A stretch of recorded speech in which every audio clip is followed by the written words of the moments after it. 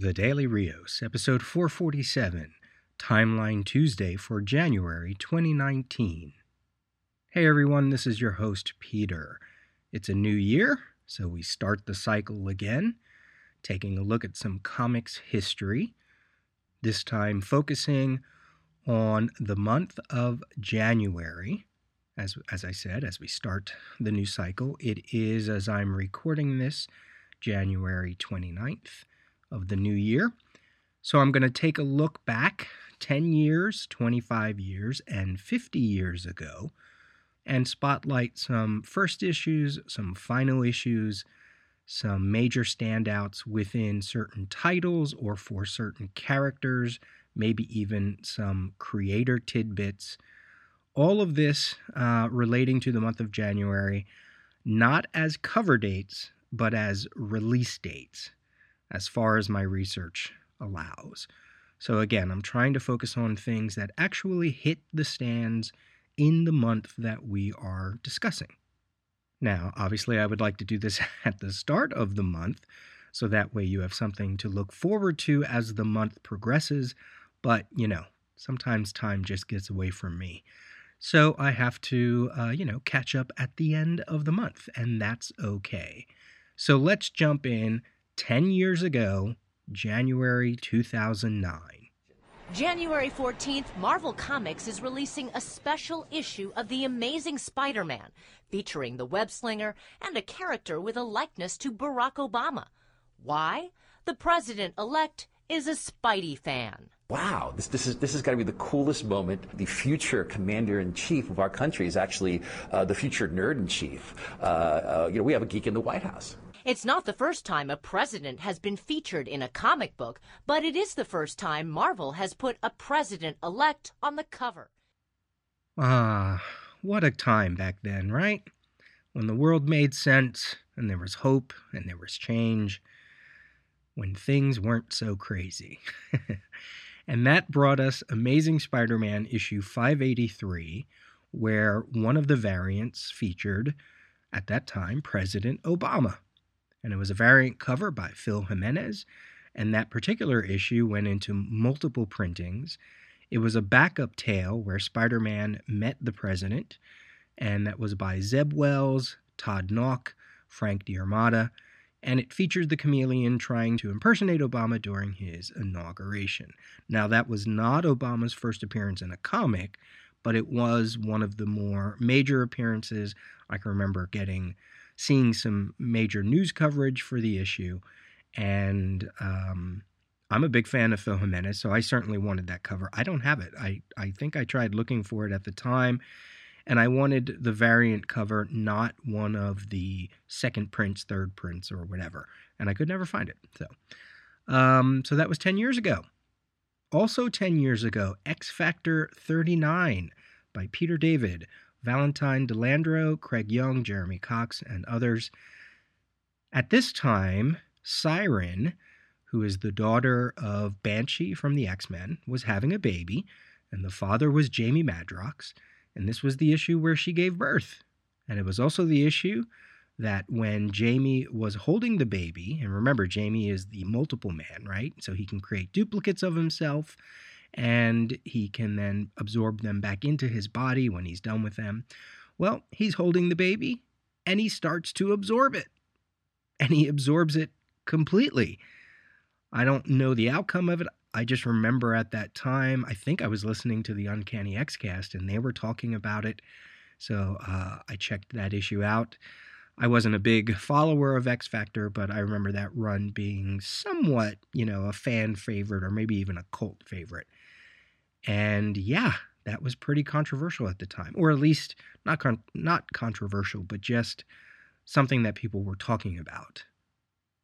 Also 10 years ago, DC was going through a theme called Faces of Evil, where some of the villains of their titles were taking over either the book or at least the cover, and then they had a few one-shots, including Deathstroke, Cobra, Prometheus, and Solomon Grundy.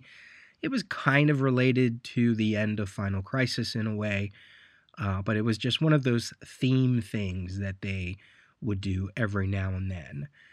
10 years ago, we would also get a bunch of first issues, including Black Lightning Year 1, issue 1 of 6, Batman Brave and the Bold #1, which was a young reader's comic based on the cartoon. That would last 22 issues.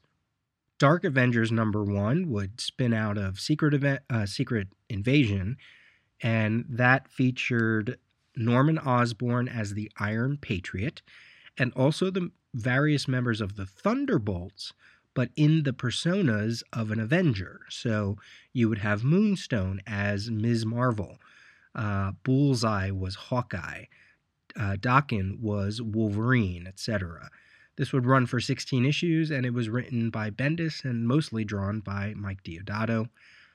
We also had the first issue of Punisher, also running for 16 issues. This was by Rick Remender, Jerome Pena, Tang Eng Huat, Tony Moore. This was a series that would eventually give us Frankencastle. Remember that? When the Punisher, I believe, was chopped up and brought back to existence, I think. I never read it. But that team of Rick Remender and Tony Moore, or Rick Remender and Jerome Pena, is pretty important because we would get later titles from them. Specifically, I'm thinking of Uncanny X-Force by Remender and Opeña, which was great. Remender and Tony Moore worked on a Venom series featuring Flash Thompson that I enjoyed for the first couple issues. And of course, all of them have experience on the book Fear Agent. So that was 10 years ago this month, Punisher #1. We had a bunch of final issues. Manhunter 38 was the final issue of that run by writer Mark Andreyko and a bunch of artists, featuring the adventures of Kate Spencer. Her costume was a mix of a Dark Star suit, gloves that were from Azrael, as his time as Batman, I believe a Manhunter staff and a bunch of other things. Now, this was the final issue at the time. It would go on a hiatus for a while, and eventually there would be a campaign to bring it back, although I think it only came back for about 10 issues or so. Also 10 years ago, in the month of January, the final issue of Legion of Superheroes, issue number 50, credited to the writer Just in Time. That's right, it sounds exactly like I said, Just in Time, or Just in Time. Apparently that's a name given to comics when a writer, or maybe multiple writers, are trying to fast track a book. Jim Shooter was the writer up until that time, so I don't know if it was his script that they were working on or not. The penciler was Ramon Box, inker John Livesey, colorist Jonathan Smith. This featured the 3-boot Legion. So not the original Legion, not the Legion after Zero Hour, but the Legion that would exist that started with Mark Waid and Barry Kitson. This Legion was also appearing in Final Crisis Legion of Three Worlds at the time, and this is the last time we will see that version in their own series, although they would pop up every now and then. And now we jump 25 years ago to January 1994. Weddings are so totally cool. That all depends on your point of view, Shell. A joyous day, long in coming. The joys of marriage are the heaven on earth, life's paradise, the soul's quiet sinews of concord, earthly immortality. John Ford, 1630. For my first 2 X-Men, I pray it is so. If you don't make her happy, don't let me find out. It's always fun to take a look back 10 years ago, but I'm finding now that we are in the early 90s, 25 years ago, we're getting things that I am fondly remembering, either because this was a heyday of some of my comics reading, even though I cut my teeth on 80s comics. The 90s brought us a ton of different events or a ton of different situations that were purely for shock value. It was just, the 90s were a time, right? So I'm really digging that I'm able to spotlight some of this stuff. So We start off with X-Men 30, which was The Wedding of Cyclops and Jean Grey, written by Fabian Nicieza, pencils by Andy Kubert, inks were Matt Ryan, colors by Joe Rosas, and letterer Bill Oakley. And as I was flipping through the issue again, trying to see if there was anything else that was kind of monumental at the time, no, it was pretty straightforward. They let the wedding happen, and that was kind of it, you know. There's some good character stuff. The artwork is not very refined as I remembered it. You know, it's fine. It's that very kinetic feeling that the 90s had, but yeah, so The Wedding of Cyclops and Jean Grey. Also, Green Lantern 50. We've been talking about this for a while. For the past 2 Timeline Tuesdays, we have Green Lantern 50, The Birth of Parallax. Hal Jordan has now finally become Parallax. This is by Ron Mars and art by Darryl Banks. This was the first time that he would put pencils on this title, inks by Romeo Tangle. This is Hal versus Sinestro, the death of Kilowog, the destruction of the Guardians and the power battery, the birth of Parallax, as I said, Ganthet as one of the main Guardians, and then Kyle Rayner finally gets his ring. It is not the first appearance of Kyle, but it is the one where he becomes Green Lantern for the first time. Also from DC, Power of Shazam, an original hardcover, written and painted by Jerry Ordway. This was another origin for the Fawcett character of Captain Marvel. We already had a new origin back in 86 or 87, spinning out of the Legends event, and that was by Roy Thomas and Tom Mandrake. So this origin would retcon that origin, which was also a retcon. This would eventually be followed by an ongoing series also titled The Power of Shazam, which would run for 47 plus issues. Oddly enough, I've never read this hardcover. I've read maybe 4 to 6 issues of the series, but I've never read this hardcover, which kind of boggles my mind because at the time, I can remember it being not necessarily a big thing, but it certainly was of value that they were putting out a hardcover, an original hardcover for this character, which, as I said, would eventually be used to spin off a series. So that's kind of cool. So that maybe I should try reading that sometime.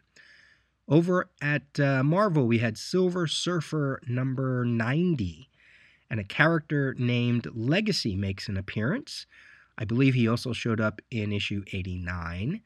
This character first appeared in August of 1993 in Silver Surfer Annual 6, and he is none other than the child of the original Captain Marvel. The Captain Marvel known as Captain Marvel, right? Now, this character has since been changed.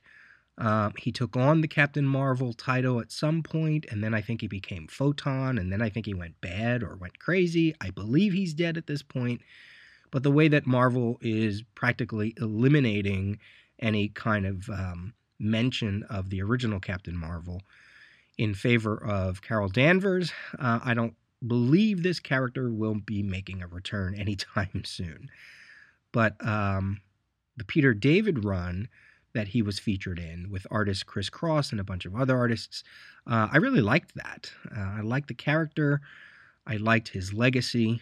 And you know, I know Marvel was trying to make this new Captain Marvel a thing. Obviously, she's getting a movie, etc.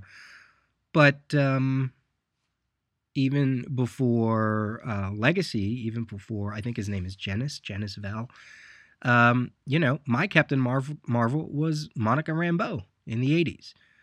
And, you know, this is a sidetrack, but I kind of feel like, you know, especially with the trailer of the new Captain Marvel movie, they're clearly making the mother of Monica Rambeau be a sidekick to Carol Danvers, much in the same way that James Rhodes is a sidekick to Tony Stark. And I feel like, Marvel kind of punked out, you know. They could have had a Captain Marvel that was black and also a woman, but was black. And they could have had Carol Danvers be the sidekick. And then eventually maybe she took over. But, tired of seeing white characters with black sidekicks in all these Marvel movies. And they're trying to champion this whole, hey, we finally got a female-led movie, after 20-some movies. And it's just the same old, But, as I said, my Captain Marvel was Monica Rambeau in the 80s. And, once they brought the son of Captain Marvel, they gave him a new name, Legacy. It didn't stick after a while. I believe Monica Rambeau also was called Photon at one point. And I believe she's called something else now. But anyway, that's a little bit of a tangent there, but I wanted to get that out of my system.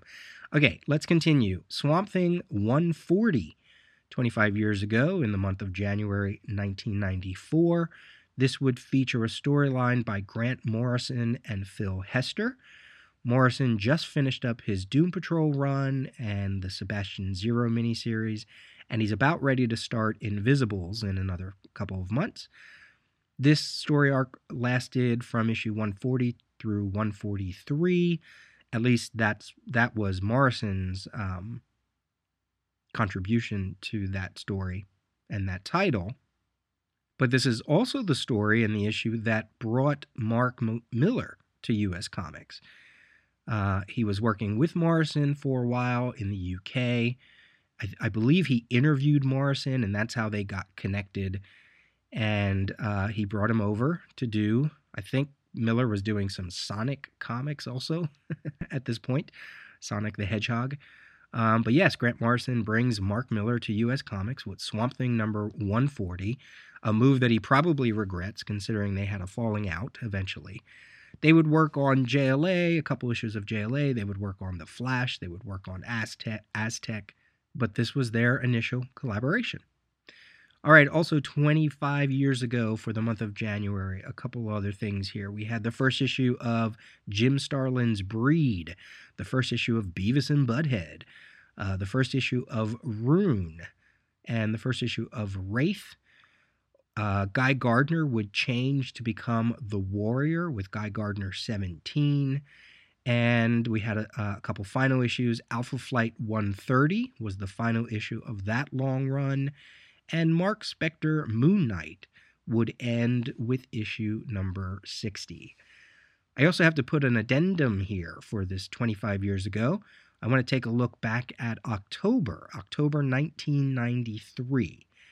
We had Green Arrow number 80. That was Mike Grell's final issue as a writer. And then with issue 81, there was a start of a story called Crossroads. Jim Aparo was on art, and it had a bunch of writers. Eventually, this would all lead to a storyline called Where Angels Fear to Tread, and eventually it would lead all the way up to issue 100. So in the month of January 1994, we are up to Green Arrow issue 83. But I wanted to make mention of, Mike Grell's long run with the character and this new place that they were taking Ollie Queen. Probably, inspired by what was going on with Hal Jordan and Green Lantern. And eventually we will see some other things throughout 1994. Okay, let's jump to 50 years ago, January of 1969. And now you want to hand the nation over to this prince, who could not keep his own father safe. We will not have it. I said we will not have it. I, M'Baku, leader of the Jabari wisdom. I accept your challenge, M'Baku. Glory to Hanuman. Just as we look back in the 90s, and there's a bunch of fun things to kind of remember, the cool thing about going back to 50 years ago and the late 60s, or all of the 60s, is all of this Marvel stuff that is hitting 50 years, and how the Marvel Universe slowly grew, from 1961, 62, 63, and onward. Those first 10 years of Marvel, obviously, the house that Stan built, right? The house that Stan and Jack and Steve and Don and Gene and, who am I forgetting? Probably so many others. So what I'm going to look at first is Avengers 62, featuring the first appearance of Man-Ape, M'Baku, in a story called The Monarch and the Man-Ape. This was when Black Panther was running around with the Avengers. This is by Roy Thomas and John Buscema and inker George Klein, letterer Artie Semick. First appearance of the Man-Ape as he tries to take over Wakanda and battles the Black Panther to try to do that. So certainly an important character if you consider how much attention the Black Panther movie has gotten over the past year. This is also the first appearance in X-Men 54 of Alex Summers, who would eventually become Havoc, the brother of Cyclops. This is by Arnold Drake and Don Heck and Vince Colletta, letterer Gene Izzo. Curiously enough, Havoc makes his first appearance a few months after Polaris, so I didn't know that. Even though I mentioned Polaris' first appearance a bunch of months ago, I thought Havoc had already been seen, but I guess not. So yeah, 50 years ago, we got the first appearance of Alex Summers.